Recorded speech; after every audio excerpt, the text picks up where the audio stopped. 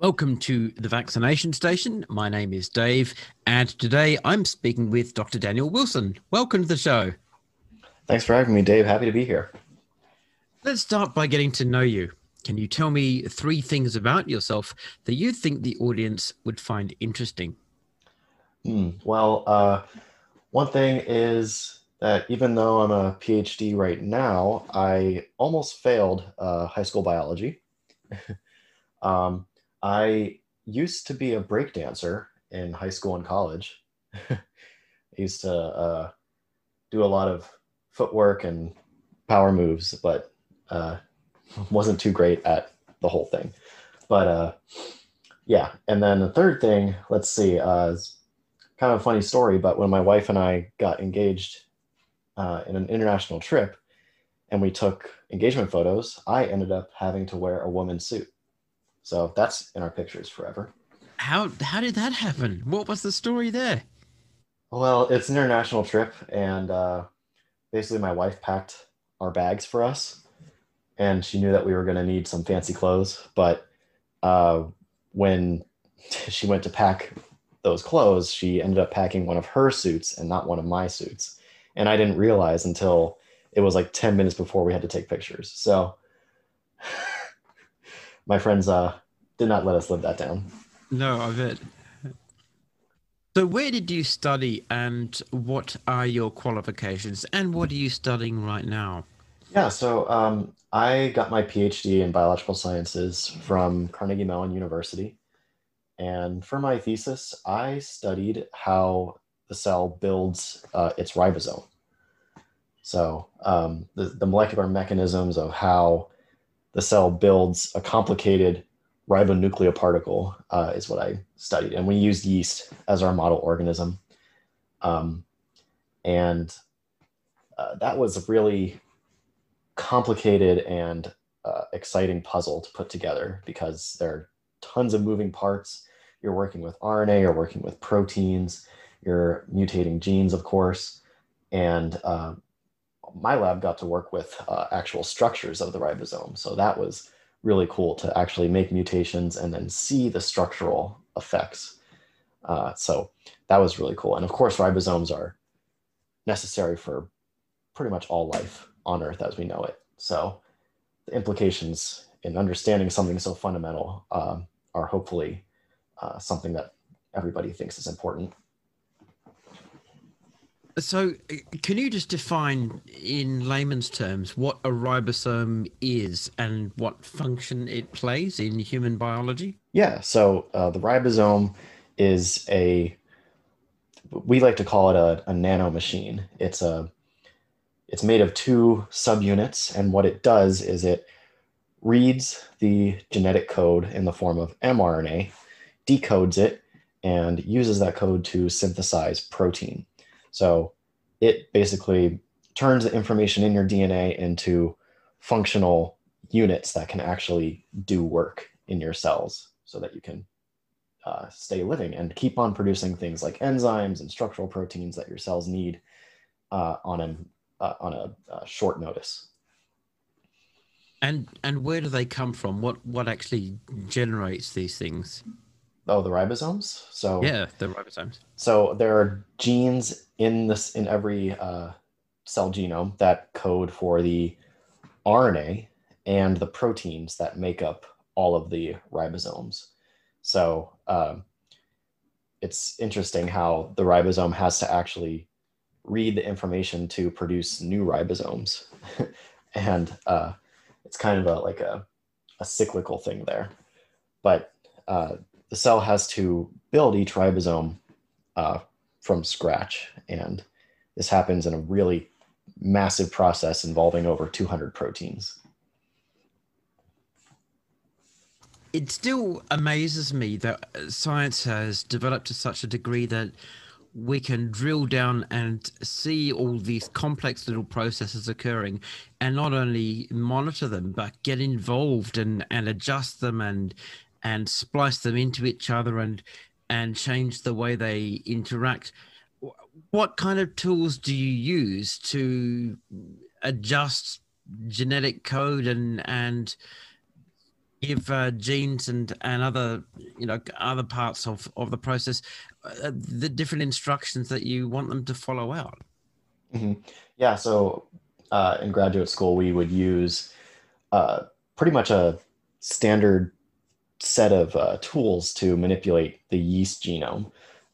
And part of why we used the yeast was because it's so easy to use genetic manipulation tools on it. But, we would just design mutations, mutate the genes on plasmids, transform them into the cells, make sure that the endogenous or the copy of the gene that's already in the cell is accounted for, so that we're only studying the mutation of the gene that we have mutated and put into the cell. So it's a pretty easy process. The challenge for us was choosing the right mutations. And that is where we had to get creative and essentially just do a lot of work to test a lot of mutations, because a lot of mutations didn't do what we wanted them to do. So, but once we actually found a good mutation, then we have our standard set of tools to purify whole assembling ribosomes. So before the ribosome is mature, we could purify it, look at its composition. We could purify it at different stages along its little assembly path. And we could look at the proteins, we could look at what the RNA is doing, and we could even collaborate with another lab to look at the structure in a cryo-electron microscope. If I want to edit a document in Word, I can open it up and then I can go to whichever part of the document I want to change. I can select and type in new text to alter the text that's already there. I can copy paste images and other text from other files to edit the way the thing looks and the way it functions when it's read. I can change the type of text that I'm using. All of those tools are sort of built into Word, and then they're all sort of self-explanatory. How do you actually do that then with genes? Because the idea of being able to reach into a gene and tinker with the information is, for the average person, quite an incomprehensible thing. What are you actually seeing and reading and using to do what needs to be done? Uh-huh. Yeah. So it does sound kind of abstract, right? But when you do it, if someone were to watch someone in a lab doing it, it would look like they're just pipetting clear liquids into clear liquids. But what you're actually doing is you're working off a lot of work that other people have done before you. So, for example, if I were back in graduate school and I wanted to mutate a gene, I would go look at the yeast genome database. So someone sequenced the entire yeast genome, and I would search for the gene that I'm interested in, and I would find its sequence. Then I would basically go through a process where I take that gene, cut it out of a yeast genome, paste it into a plasmid, and this is all done using enzymes. So certain enzymes will cut DNA at specific spots depending on what the enzyme is. And that took many years for people to figure out which enzyme cuts where. And now it's all easy. An undergraduate can do it. Once you paste that gene into a plasmid, then you can basically use it's kind of a kit setup where you order what we call primers or oligos that encode the mutation you want, right? And so when you do a PCR reaction on this plasmid, on this gene, in a certain protocol, these primers will amplify the gene, but when it amplifies it, it'll include the mutation that you've encoded in the primer. And so the primer is actually made from a company. So that step is also working off the work of other people. So it's a very communal, collaborative effort, but when all said and done, it's pretty easy to actually do. So you've got access then to a genetic library that tells you Uh-huh. where to find the the things you need to find and what they do. You've also got access to the information about how the different biological tools work. And these biological tools are basically the same tools that the body uses. We've just now managed to gain access to them, and we can do them in the lab. And you just select the right tools for the job and apply them to the right combinations of substances, and you get what you want. I know that sounds Yeah, it's grossly oversimplified, but it seems to be sort of a summary of what you're doing. yeah, and I'm simplifying too, but yeah, natural things that either the human body does or that bacteria can do. A lot of the enzymes that we use to cut DNA come from bacteria. So yeah, it's really cool. And I should say I've moved on from graduate school. I've earned my degree, and I'm no longer at Carnegie Mellon. And now I work for a biotech company, and that just involves me doing a lot of different projects, testing, essentially testing things that are in the pipeline to make sure that that the people putting those products through clinical trials know certain things about them, that they have good data going into their clinical trials. This is really fascinating, and I think it's an area that deserves a lot more attention because one key issue that I see in the general field of science communication, being someone who's not even a scientist myself, is that people don't understand what's actually done in the big mysterious labs where science is done, and Uh-huh. they don't know the practical ins and outs, and what they see in movies and on TV is typically unrealistic and weird. So there's lots of blue Yeah, lights and pipettes and unnecessary stuff that you guys don't actually do, and yeah, weird piece of technology that don't even exist doing things that we can't even do. And this is supposed to communicate to the viewer what actually happened in real life. Well, it's completely far removed from that. hmm But what you're describing is a process in many ways is actually very natural and quite mundane. It just happens to be that you're doing it in a lab rather than inside a living organism. yeah. It's, I mean, it doesn't. Once you do it a couple times, it's really not that exciting, but at least not to watch or do. But the results are what's really cool, and that's where a lot of creativity comes into science. And I think that's something that a lot of people don't often talk about. It's not just, you know, robotically doing experiments. You have to actually think about like, okay, what question do I want to ask, and how am I going to answer it? How am I going to uh, design a set of experiments that adequately answer this biological question that I want to ask the world, basically. So scientists have to think differently.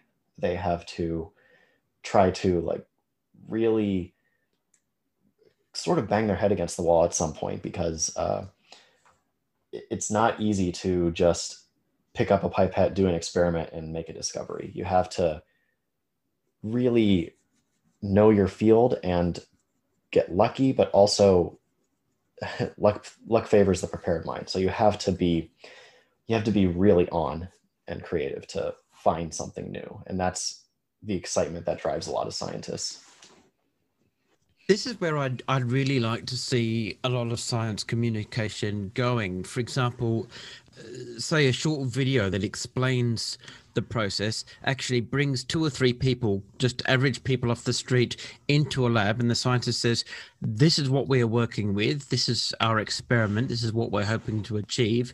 Mhm. Now follow me as I demonstrate to you the process that's actually involved.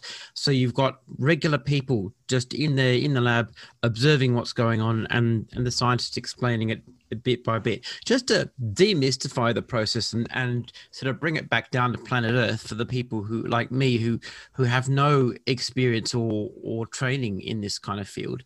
And I think for people to see it done in real life, in this, as you say, this very straightforward, mundane setting, would demystify a lot of it and reassure people that, scientists are just regular people getting on with doing their own regular job, just as everyone else does their regular job every day. It's just that this particular job is just a bit weirder and in some ways a bit more complicated than other everyday jobs.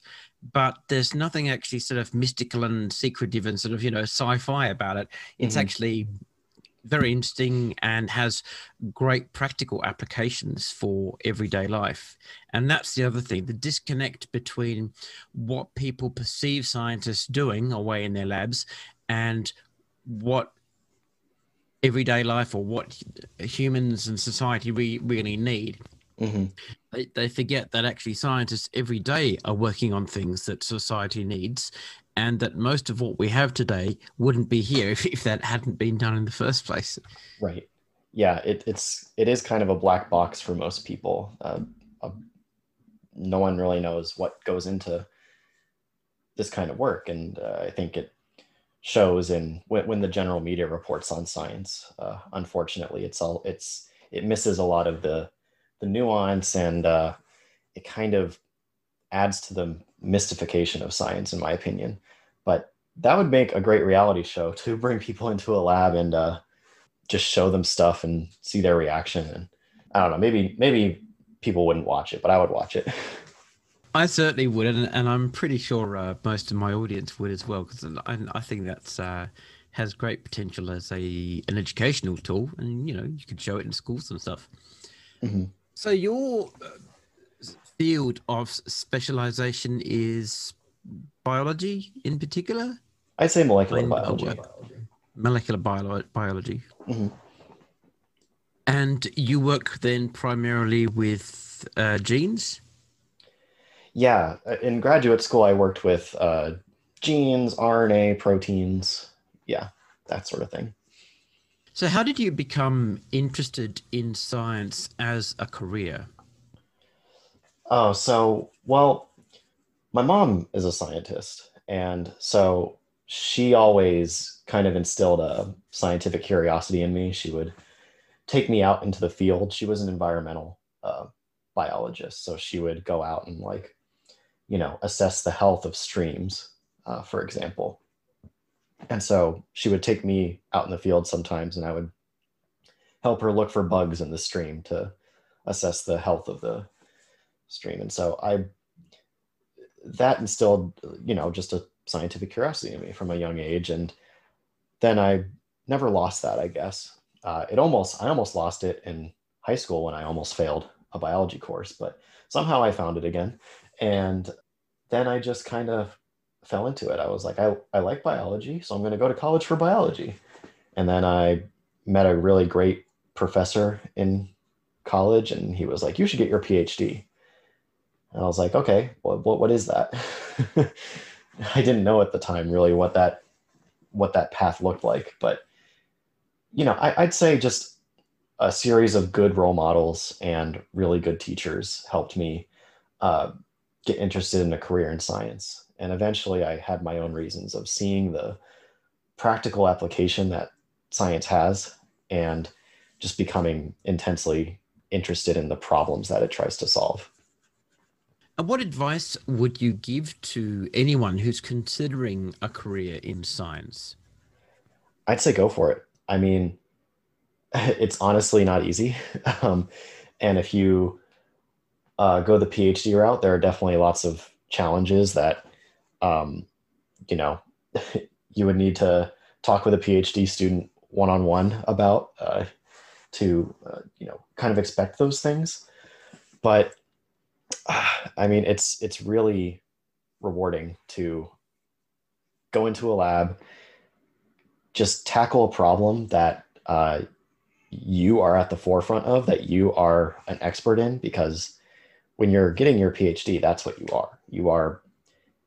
You're in a lab under the guidance of an expert in their field, training you to be an expert as well. And you're working on problems that are at the forefront of your field. So you could find something that is genuinely new. And in my opinion, the most exciting thing about science is that moment in the lab when you uh, get some new results and you're just analyzing them and you see them and you realize that, hey, you just like got a big break in your project, and you're, no matter how minuscule, no matter how like how small of a brick in the wall your finding is, you're like the first to know when you see that finding, and that's really cool. So I mean, I'd say, yeah, it's definitely challenging, but don't be afraid to go for it. If a teacher tells you something like maybe science just isn't for you or some garbage like that, don't listen to them, because you can be good at science if you want to be good at science. I've spoken to quite a few scientists and doctors on this podcast, and you are one of many of them who've said that critical eureka moment, that exciting Mm-hmm. spark, the breakthrough, is one of the things that really motivates you in your work and makes it all sort of worthwhile. That's where you finally feel that it's all come together and you've seen the fruition of the work you've been putting in. And obviously people can relate that to their own careers, even if they don't work in science or medicine. We've all got breakthrough moments in our various careers. I think what's fascinating about science, though, is that the kinds of eureka moments that scientists have are the ones with the potential to really change the course of human history in very profound ways, and potentially change the course of human evolution, even by helping to develop our species and potentially lead it on a new and more exciting path. Yeah, I mean, science has incredible potential to just make life better for everybody. I mean, that's the ultimate goal of so many research projects, to understand a disease better so that we can treat it, or to directly develop medications for a disease that doesn't have good treatments. That's the hope. So tell me about your most recent research and its practical applications. So right now, I'm not doing research per se. I'm working for a biotech company but my role in that company is, essentially helping products and drugs that are in the pipeline to make their way to market, and make sure that the data that people have, the data that the people have who are bringing those drugs to market are good, and they know that their product is safe.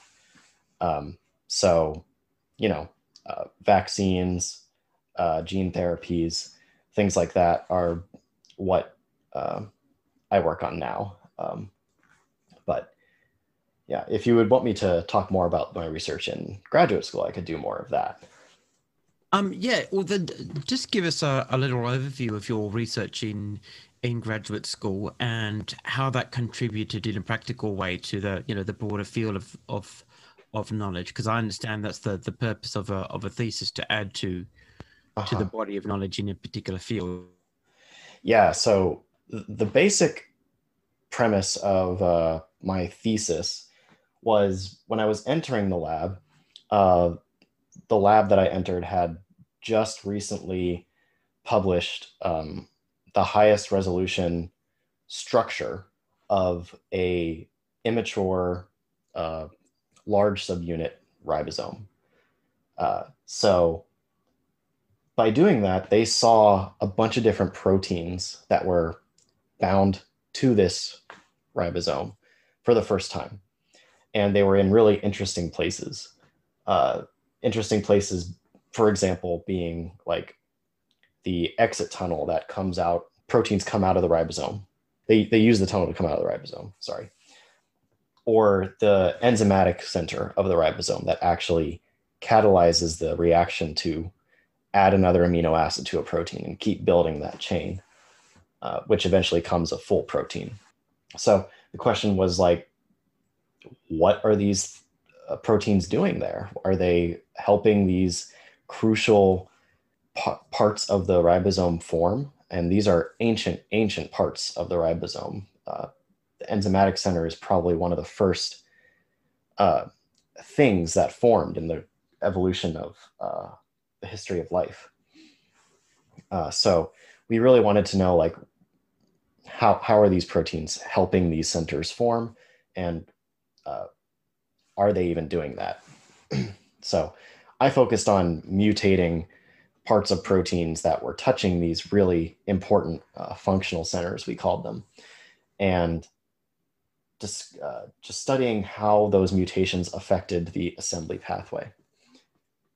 And so the implication of that is when cells can't make enough ribosomes, you get sick, especially during development. So a lot of diseases that deal with ribosomes, we don't actually see them because they are embryonic lethal. The fetus, these proteins are so important to the function of a cell that the fetus does not replicate very far, and it ends up dying.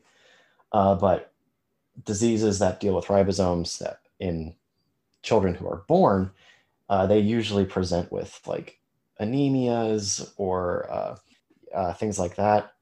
There are multiple other diseases that have multiple facets, but an anemia is a big one for ribosomopathies that which is what we call them. And interestingly, when these people who have these ribosomopathies and are anemic grow up, they're more likely to develop leukemias, blood cancers. And that's interesting because the ribosome is important to all cells in the body.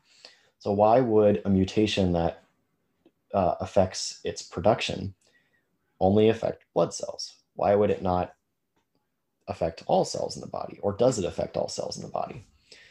And so it's questions like that we're trying to add understanding to by understanding how the ribosome is built. You mentioned that your lab had taken the highest at that point, the highest resolution image of a ribosome.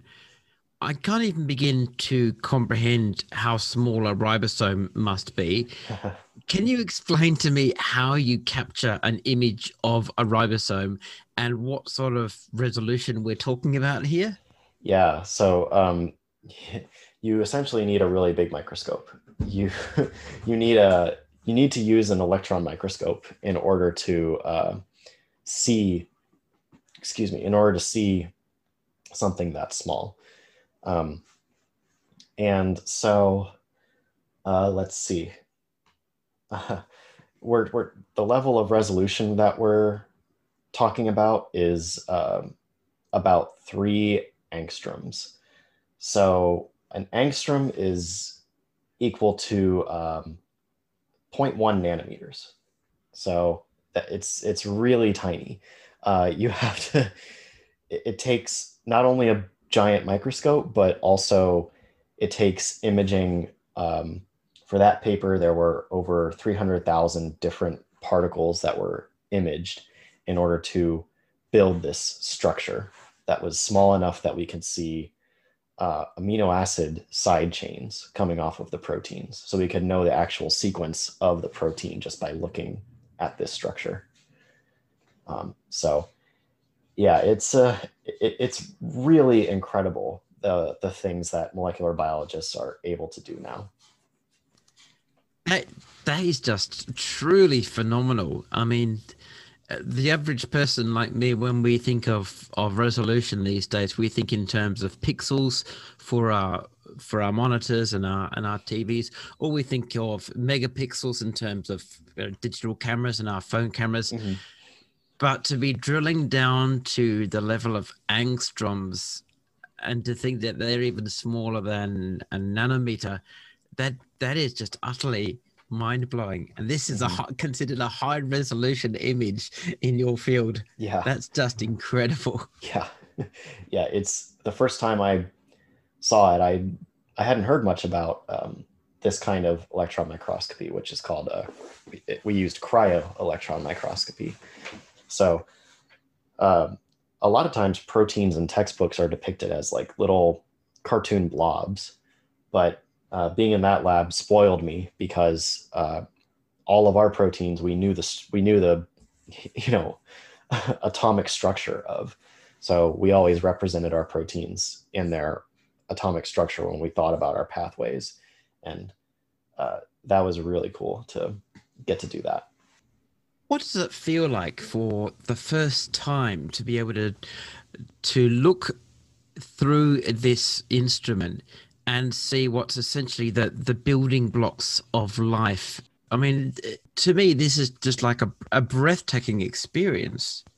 It is. It's really, I mean, so I will say that what you see through the microscope is not like, the high resolution structure that you end the study with, because in order to get that high resolution structure, you have to tell a computer to control the microscope and go around and take pictures of hundreds of thousands of particles. And that's not something a human would have fun doing. But So the when you image you end look, up with is a composite. yeah, because Yeah. it takes the electron densities from hundreds of thousands of particles and averages them together. And the more particles you take, the more confident that you can be that the densities are real when you end up interpreting them. But when you look through the microscope the first time, it is possible to make out certain features in molecules that are big enough to be seen without having to take hundreds of thousands of images and get that finer detail. Uh, so that is really cool to look through and see those features. And for us, there were certain features of the immature ribosome that we could see that were really important to us just by looking at one particle, for example. You can tell right away, like whether or not your particles have gone through a major step in the assembly pathway. And so we could know pretty quickly by saying, "Oh, look, it's blocked there. It's not going past that step. That's really cool." So it's crazy to think that things like that are moving at a million miles an hour in our inside of our body, just working incredibly fast to make protein constantly to keep us going. So when you think about it like that, it's really cool.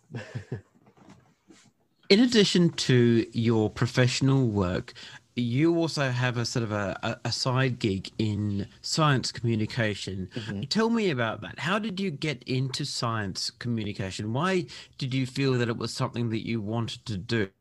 So I guess it started in high school. Um, on two levels. One is in high school, uh, I was pretty into conspiracy theories. I kind of bought a few hook, line, and sinker, and I was pretty obsessed with them. It was kind of weird to look back on, but um, I eventually moved away from them. And when I moved away from them, I think I kept that curiosity that I think that a lot of conspiracy theorists genuinely have. A lot of conspiracy theorists are genuinely curious. They want to know about the world, but I think they might just fall into a trap of, you know, looking at the wrong data, listening to the wrong person, misinterpreting the data in ways that just get them stuck. Um, but when I got out of that mindset, I was able to take that curiosity and go into science and you know apply that and hopefully be a good scientist.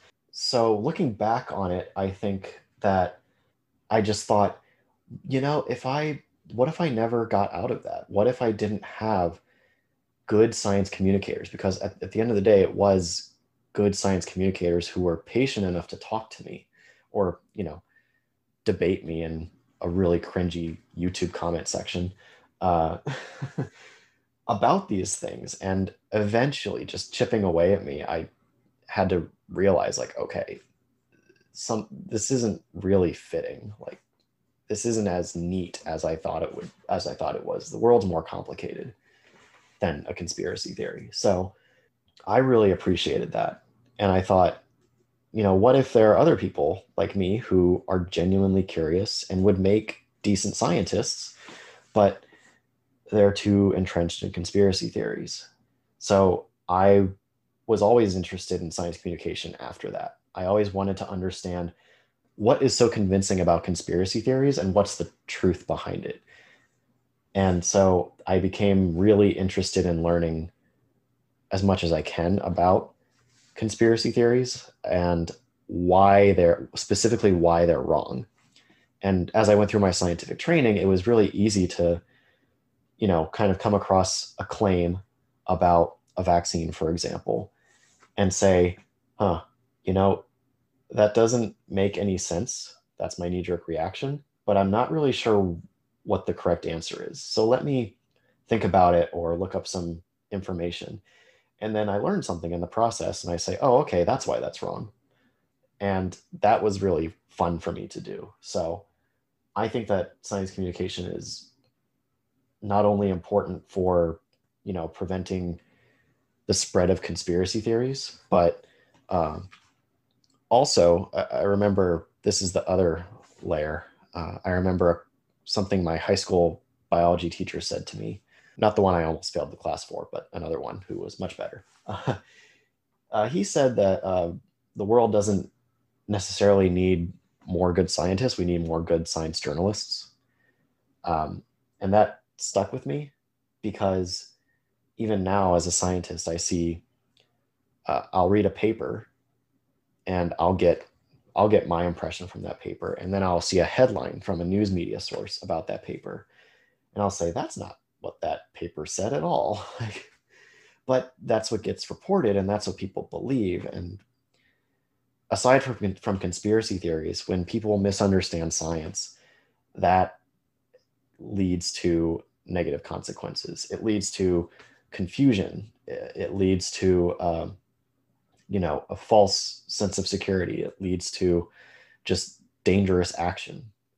And I think this pandemic has been a really good example of that because science communication has not been great the whole time. There's been mixed messaging from, authoritative organizations. There's been unsuccessful messaging, like where I know what they're trying to say, but to other people, it comes across, it just misses the mark. So I really think that scientists need to make more of an effort to make sure that the work that we're doing, that we're spending all this money and all these long hours on, is understood by people. Because at the end of the day, if it's not understood by people, then we're not reaching that goal of creating real change in the world, beneficial change. Thankfully, this didn't happen, but we could make a vaccine and nobody would believe that it worked and it wouldn't matter. That's the extreme. That's the extreme worry. No, I really appreciate those observations because I've discussed these issues in the past in previous podcasts, and there's a general agreement among scientists and doctors that there is a problem, a disconnect between what scientists tell the media and then what the media tells the public. And there's various reasons for that disconnect, and the blame is occasionally portioned more one way than the other. But there seems to be the general problem that there's no sort of agreed universal standard for science communication between the two sides. And it's only been in recent years that media outlets have decided, hey, we actually need to develop a set of protocols for science communication to make sure that we get it right. And maybe we need to allocate one particular staff member to be our science journalist and give them training in a bit of science communication so that they know how to communicate what's being said, so that when we put it out on the page, it's actually accurate and coherent and makes sense and doesn't misrepresent what we've been told. The problem, of course, is that every media outlet is ultimately chasing clicks, views, and headlines get clicks and views, and headlines do not need to be accurate to get clicks and views. So there's a bit of a sort of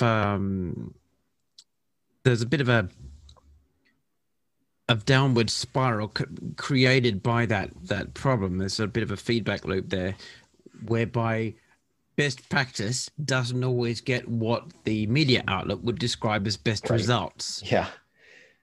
From a commercial point of Mhm. view. But I have seen a few places that make a genuine effort. When I sat down and decided to create this podcast, I actually looked up online for guides on how to interview doctors and scientists, and it was Ooh, so hard to find I can imagine. anything that actually told you how to do it. And I eventually found two basic good basic guides on how to interview a scientist or a doctor, and some basic questions to ask. And I've sort of modeled my interview script around that.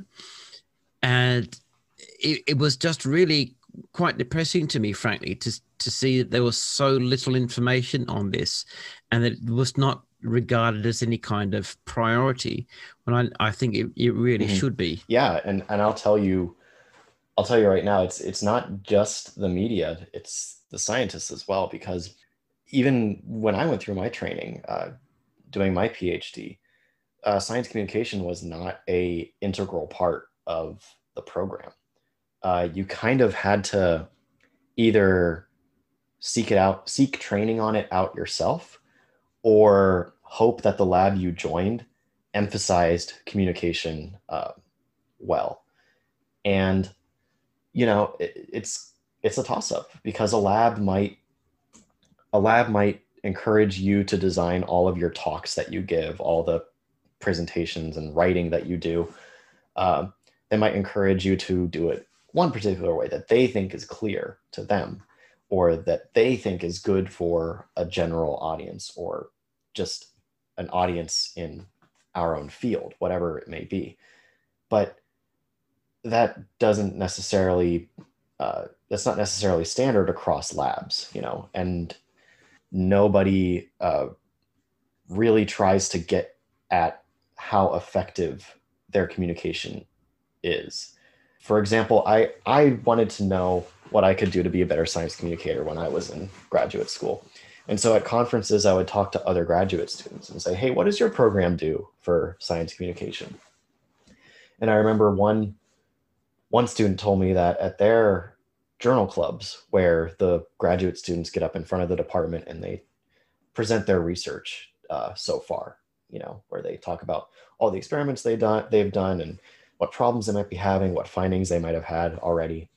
And at those journal clubs, the audience actually fills out anonymous feedback forms, specifically asking questions on how clear their talk was to them.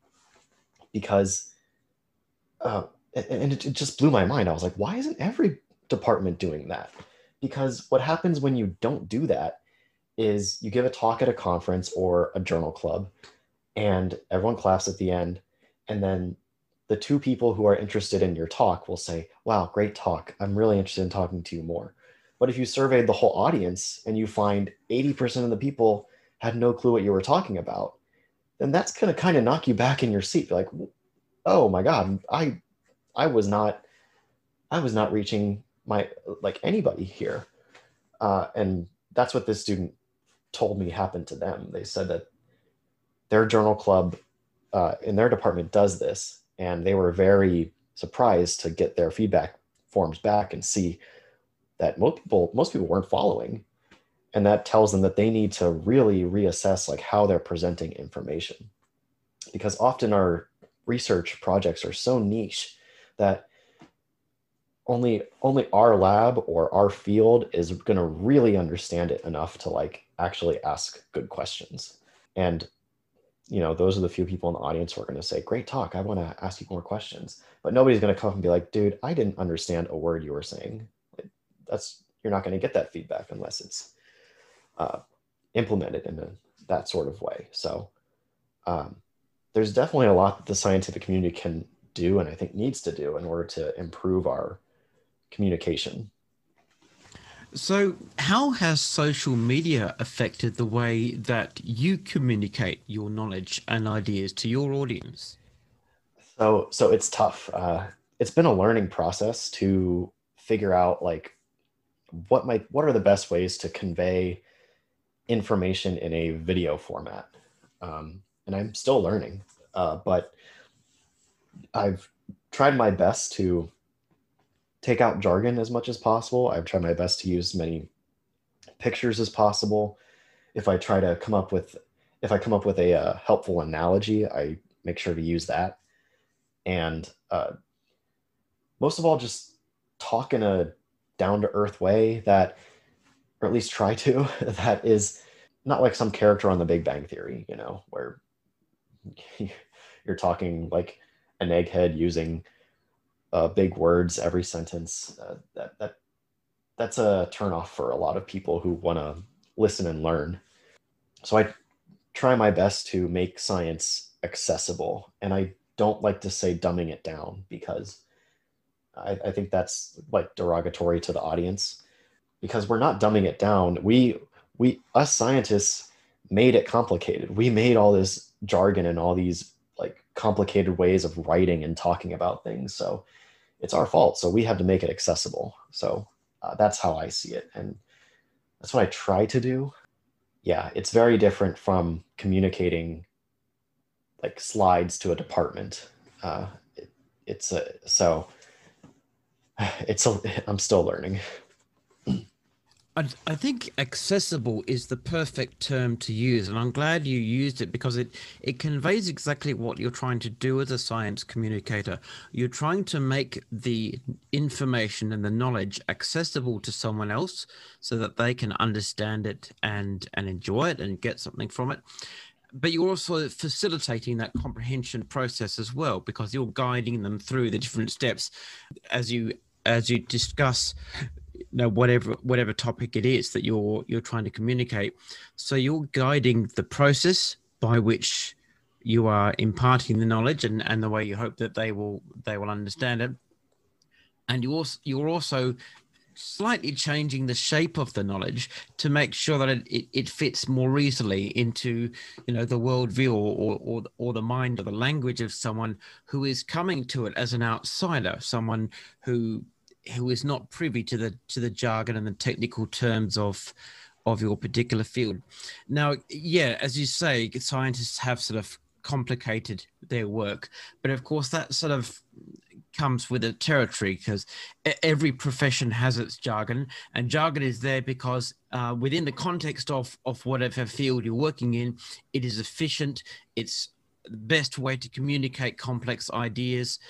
To insiders, it's actually the easiest, simplest way to do things. Very often you can get a lot said in a few words, even if they're slightly larger multi-syllable words. Yeah. Everyone knows exactly what you mean. You don't have to spend a lot of time unpacking stuff. And that's the same in any profession, whether it's science, mathematics, art, history, or whatever. But once you step out of that realm and you have to try and bring it to an audience that's completely unfamiliar with this language, that's when you just sort of have to sort of run it through a kind of mental dictionary and with a side order of a thesaurus, and find different words to say what you're actually accustomed to saying in very different language. Right. Yeah, it's all about just thinking, like, if someone read this for the first time, how many words would they have to look up in the dictionary? And do we have to use all those words to explain it? like you said, for peers, for other scientists, yeah, it's easier to use those words, but are they necessary? No. And also deciding which parts of the process need to be described in more detail. You know, you don't need to describe every step of the way in excruciating detail. You can hit the key points, or you can hit key concepts, and you can explain those as you go along. So your audience is sort of guided into the topic, and you're providing them with a vocabulary to understand these concepts as you go along. Right. Let's talk about the pandemic, because unfortunately it's still topical. Yeah. I'd like to know how it's being handled where you live. By you live, where you live, I mean locally, not just your country. Oh, okay. Well, where I live now, state of Pennsylvania, cases are really low. yeah, the county that I live in is in the single digits for new cases, which is great. But I know that a lot of businesses and public places around here have said that you can go mask free if you're fully vaccinated.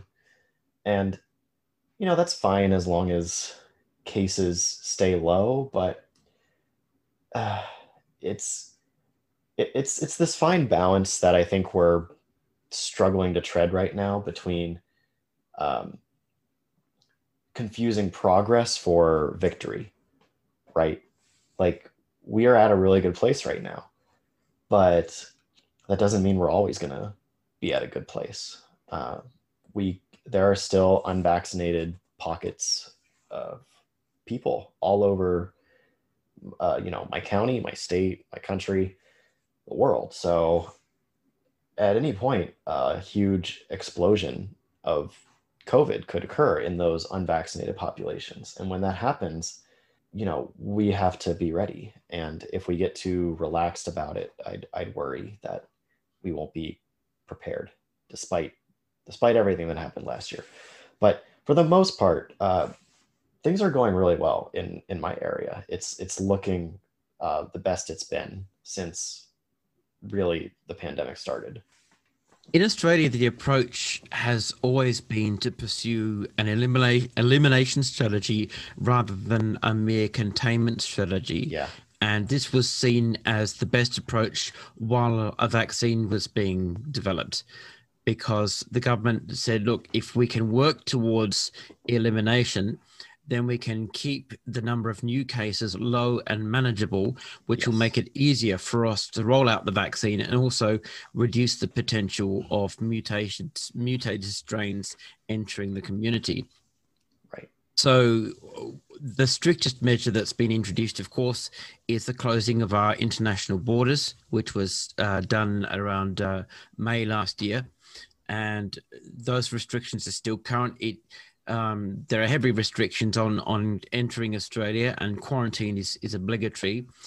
But even more difficult, it's even more difficult to leave the country. Even if you're an Australian national, you need to meet very specific criteria, and it's quite difficult to meet those for any. It's impossible to meet them for any sort of trivial reason. There's really only sort of essential travel that's permitted, and so that's been a significant factor, I think, in the approach that we've chosen. We currently now have a green travel bubble with New Zealand because their cases are low and our cases are low, and it's got to the point where we can travel freely with New Zealand with no quarantine. But any further than that, and you need permission from the government, and you need very specific, you need to meet specific criteria. Plus, the individual states and territories of Australia have closed their borders to each other on an as-needed basis. Just today, for example, the South Australian government, where I live, we've closed our border to at least 2 states and a territory to make sure that we don't get any new cases coming in. So we've been pretty good. In a population of 26 million, we've had a total of 910 deaths since the pandemic started. It's amazing. And our new cases, our rate of new cases is extremely low, which is great. We came to the vaccine much later than you guys. It took a bit longer to get through our regulatory processes, and the government had to make some tough decisions about which vaccines to go for and how they were going to be allocated to the different demographics. But our rollout is properly underway now, and that's going well. I've had my first dose of Pfizer, and in a couple of weeks I'll get my second dose, and that's great. I am hoping that before the end of the year, the government will introduce vaccine passports so that people who've had a double dose can actually now travel freely without the need for quarantine and without the need to meet special conditions. That would certainly make a huge difference to a lot of us. But one interesting thing that we did, or rather didn't do, was we didn't close our schools. And I know that's been a very controversial issue throughout the Western world, with different countries taking different approaches on it. Now, in Australia, the federal government advised that schools should stay open, and the rationale was that this was to alleviate strain on childcare services and also on families where one or more parents are working and they simply don't have the capacity to simply shut down and say, yeah, one parent will stay at home or both parents will stay at home because we need to look after the kids. Right. And um, for us, that has worked out. Now, a handful of private schools independently chose to close for a little while, just more out of caution than anything else. And in Victoria, a couple of public schools have been shut on an as needed basis as new pockets of outbreak have emerged. And depending on their level of exposure to those pockets, this is largely out of an abundance of caution because we haven't seen large numbers of children catching it here, and we certainly have only I don't think anyone in Australia has died from SARS-CoV-2 under the age of 20. So we've been very fortunate there. But I know in other countries like the US and the UK, the decision was made to close down schools. But we've seen very different results with that across the world, particularly the Western world. What could be the reason for that, and how does that feed into the overall debate about whether or not closing schools was the right idea? Yeah, that's the issue of school closing is always going to be tough for the reasons you stated. It's hard for parents to uh, deal with that. What do they do when they have to go to work and their kid can't go to school and their kid is, a young kid? It's really tough on the parent, especially if they're uh, don't have much money. So ideally, the thing to do would be to not close schools, to keep schools open, but do it right, And for example, in the U.S., uh, keeping a school open and doing it right would look something like testing students regularly, making sure everyone's wearing masks, making sure that uh, you know people are social distancing as much as possible, that sick people are, immediately told to not come to school. Uh, but that's not easy for every school to do because not every school has the money to test all their kids or enforce all those rules.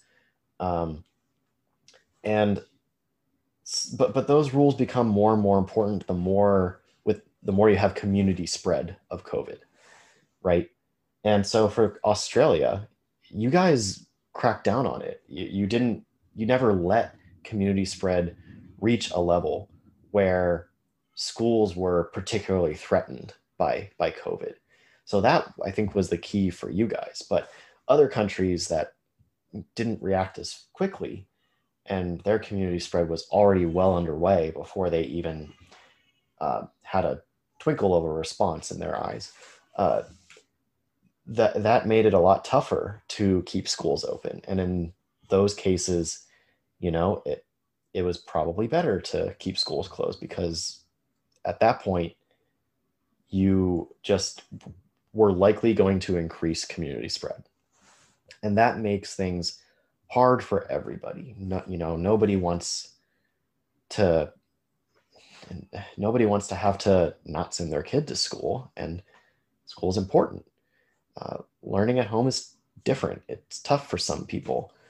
And so that I think just was a really unfortunately tough decision that a lot of countries had to make. It was kind of a lose-lose in a lot of ways. But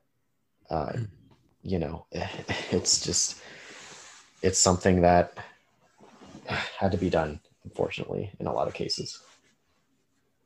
Yeah, I like the way you've put that. The crucial point is at what stage was the pandemic when the government had to make a decision on schools? And that has differed Hmm. from country to country. And so governments have had to make decisions based on their individual circumstances, the extent of the spread, and what the likely vectors are, and the most, whether or not the most common vectors have included, say, younger children or schools or whatever. So yeah, in Australia, we did lock down early and hard. And every time there is a fresh outbreak of new cases, a new lockdown comes in again hard. Hmm. Localized lockdowns. Yes. Victoria, for example, recently emerged from a 7-day lockdown that was slightly extended from the original 3-day lockdown. Mm. And then things back to sort of more or less normal again. Obviously, we're still doing social distancing. Mask mandates have only been used in New South Wales and Victoria, and again on an as needed basis. But the lockdowns, I think, have made a huge difference, and it's been about containing the spread and making sure that there is no possible way for new vectors to be created and to get beyond the containment area. So for us, you're right. Because of that, we had the luxury of being able to keep our schools open. There were some changes that were made. For example, at my local school, they haven't introduced masks, but they did bring in a rule that when you bring your children to school, adults have to remain outside the school grounds. So we've got to be outside the fence, outside the gate when we drop off our kids. We can't go in and sort of freely enter into the classrooms anymore. Okay. So we've got to drop off our kids at the gates and pick them up at the gates. If we enter the school grounds, we have to check in with track and trace, because we've got to. So we scan the QR code at the school for track and trace. There's a statewide track and trace system. We've also got a federal one operating at a national level. But wherever you go in South Australia, you scan in, so that they know where you've been, and they can follow where you are and how long you were there and that kind of thing. So that's been very useful as well. And every state school has been given a plan for what to do in case of an outbreak at the school. So deep clean measures, and how long the school is closed down for, say 3 to 5 days. All those measures are ready to go if they're actually needed. Fortunately, they haven't been needed. We've been really cool with our school. We haven't had any dramas. But yeah, I think that really highlights exactly what you were saying. Different countries had to make this decision at different times depending on their circumstances, and those circumstances have differed quite radically across the world, particularly in the West. There was also, of course, the big question about whether or not this virus would be more seasonal than the average kind of virus, and that appears to have not been the case. It does not seem to have been affected significantly by seasons at all. In Australia, we got the virus under control during autumn and winter, for example. Even allowing for the fact that we're a warmer country and our autumn and winters aren't particularly aggressive. It did mean that when summer came along, it wasn't a case of we just have to hang out for summer and everything will be okay.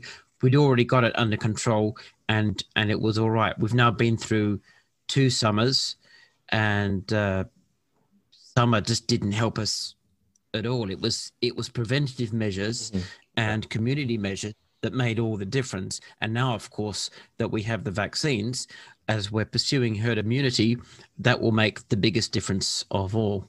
Right. Yeah. And I think an important thing you said there is essentially boils down to it's not so much that of a question of whether or not the virus is seasonal. It comes down more to human behavior. So you guys were able to squash the pandemic in autumn and winter because you did the correct behaviors. But other countries, they had a lot of community spread, and in the summer cases were high. In the winter, for example, here in the US, cases were higher because people, when it's cold out, they crowd together indoors more often. There's more likely of a chance for spread. So it's calling a virus seasonal kind of misses the real reason of why it's spreading. It's human behavior. So on your YouTube channel, Debunk the Funk, I noticed you've started a series of videos in which you refute a group of people you refer to as the Disinformation Dozen. Who are these people and why do they need to be refuted? Yeah, so the Disinformation Dozen, they're a bunch of my viewers actually sent me articles about this Disinformation Dozen, and it turns out they were 12 individuals that were identified originally by a nonprofit group called the Center for Countering Digital Hate, as 12 individuals being responsible for 65% of all anti-vaccine misinformation on the internet. And so when I learned about that, it struck me that such a relatively small group of people was responsible for so much misinformation. And so I thought, well, I mean, I cover a bit of misinformation every week. Why don't I just march through this list? And I think they need to be refuted because several of them have essentially risen to fame during the COVID-19 pandemic by spreading COVID-19 misinformation. And I actually hadn't heard of a lot of these people before I started marching through the list. I might have heard their names before, but I didn't really know what they said or who they really are. But as I worked my way through the list, I started to realize that a lot of the stuff I had been debunking for months actually probably came from these people, because I had only covered 4 of them before I started doing the series. And yeah, the content that I would debunk, along with things I would see written in my comment sections, were almost word for word what these people were saying. And they had said it first, at least in the timeline that I was looking at. And so they really were the sources of a lot of misinformation. And it's painful to hear it repeated ad nauseum. So I needed to just go through the list and show why each one of them deserves that title of disinformation. Yeah, on the vaccination station, I've done a similar thing where I've started a series of infographics called False Authorities, where I identify various people who might be rogue doctors or rogue scientists pushing pseudoscience or some other nonsense, typically for material gain, or people who set themselves up as authorities on a particular subject. And I've gone through them, and with each infographic, I give an introduction of who this person is, Mm-hmm. what they're most noted for, a bit of background about some of the things they've done, and whether or not they've got a connection with the anti-vax community. And then down at the bottom, a link to 5 URLs where people can learn more about these people. And it's to reliable sources like science-based medicine blogs like Aurex blog, Respectable Insolence, or Skeptical Raptor, or articles by Dorit Rubenstein Rice, for example. Yes. So that people can find good, reliable information on these people. And so they can see that this is where I'm getting my information, and then I'm not just, slandering these people left and right. And I really think that identifying and explaining why these people aren't good actors and aren't reliable sources of information and aren't the authorities they set themselves up to be is the most efficient way to combat the information at its source, because that has to be done first. Because if you were only ever addressing the disinformation itself, people can always go back to these sources and get more disinformation from them and then come back to you with it. Right. In many cases, people have to be shown your sources of information are not reliable, and here is why. And if you start to whittle down the number of their sources of information, then they are exposed to less and less disinformation, and it becomes easier to show them the right information and actually guide them away from the sources that are leading them astray. Now, that's that's one approach, and it doesn't necessarily work with everyone. With some people, you just have to keep playing tennis and batting back the misinformation that they keep churning out. And at some point, you can identify false authorities, and maybe they'll come around and maybe they won't. But I really do think that addressing the sources of disinformation and misinformation really is important, because it gets to the heart of a bigger issue, which is, where do you get your information from, and why do you consider that information reliable? And that cuts to the heart of the way people build their worldview, the way they choose to acquire knowledge, why they put their confidence in that knowledge, and why they consider it reliable. And that opens up the area of critical thinking, which allows you another way in to say, hey, here's a different way of thinking about information sources and knowledge and how we acquire it and how we test it. Perhaps I can recommend a few critical thinking tools that can help you here. So it provides another way in to sort of crack the shell off of the anti-vax bubble, for example, and address it from a number of different perspectives. And I found that very useful in my discussions with people. Yeah, I think that's a great way to look at it. And especially now, because I've noticed that a lot of people who have risen to fame or infamy during this pandemic by spreading misinformation, their credentials are often embellished. For example, Judy Mikovits is probably the best example of someone who has just skyrocketed to like all this internet fame thanks to that terrible pandemic documentary. I mean, in that documentary, they say over and over again, she's one of the most accomplished biologists or scientists of her time. And it's just, what? No, you look at her publication record and it's like, it's not nothing, but it's very like, okay, very average. I would not look at her resume and say that she's one of the most distinguished scientists of all time. That I have met many scientists who are leaps and bounds more distinguished than her. And it sucks I have to go there because I feel like I'm like, crapping on someone's career. And I don't want to do that because, Judy Mikovits, for how terrible she is now, she did do some science at some point, and I don't want to diminish that. But when you embellish someone's credentials and hold them to a standard that they never held, then that's not okay. And the same thing happened recently with Robert Malone. I don't know if you're probably aware of who he is. Just offhand, I can't recall. So I've either known and forgotten, or I never knew to begin with. So help me out here and help the audience with some details. So yeah, he's risen to fame thanks to the Dark Horse podcast hosted by Brett Weinstein. Ah, yes. Now, Brett Weinstein, I'm definitely familiar with. Yeah, he recently had a scientist on his show called Dr.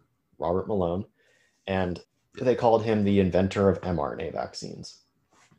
Now, that's just not true. If you look into his credentials, his history, it turns out he did co-author some papers in the late 80s, early 90s about using basically cationic lipids, the lipid nanoparticles, the same kind of thing that is used in mRNA vaccines to deliver the mRNA to the cells.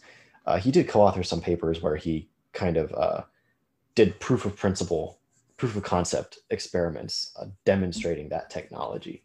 But the technology needed to be vastly improved from what he did in order to get to the point where it could be conceived and used as a tool in vaccines. So he didn't invent mRNA vaccines. He didn't have a hand in making COVID mRNA vaccines. He's never made any vaccines. He's not an inventor of mRNA vaccines, but that's an embellished credential, which unfortunately, means that I have to go back to his old work and say, like, yes, he did good work, but this is now reaching to a point where it's not okay to say. And again, it comes off as, crapping on someone's credentials, which I don't want to do. I don't want to diminish his work. It was good work, but yeah, to call him the inventor of mRNA vaccines, the analogy I use, it's like saying that Thomas Edison, because he invented the light bulb, that means he also invented LED lights.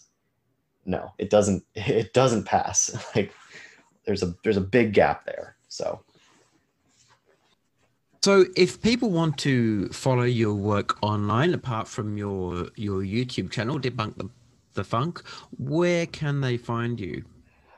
So I'm mostly on YouTube at Debunk the Funk. I have a Facebook page called Doc Wilson Debunks, DOC Wilson Debunks, and I'm on Twitter at Debunk the Funk, and that's mainly where I am right now. That's cool. Well, thank you so much for your time, Dr. Wilson. It's been a real pleasure having you. I'm so glad we got to do this, Dave. Thanks so much for having me.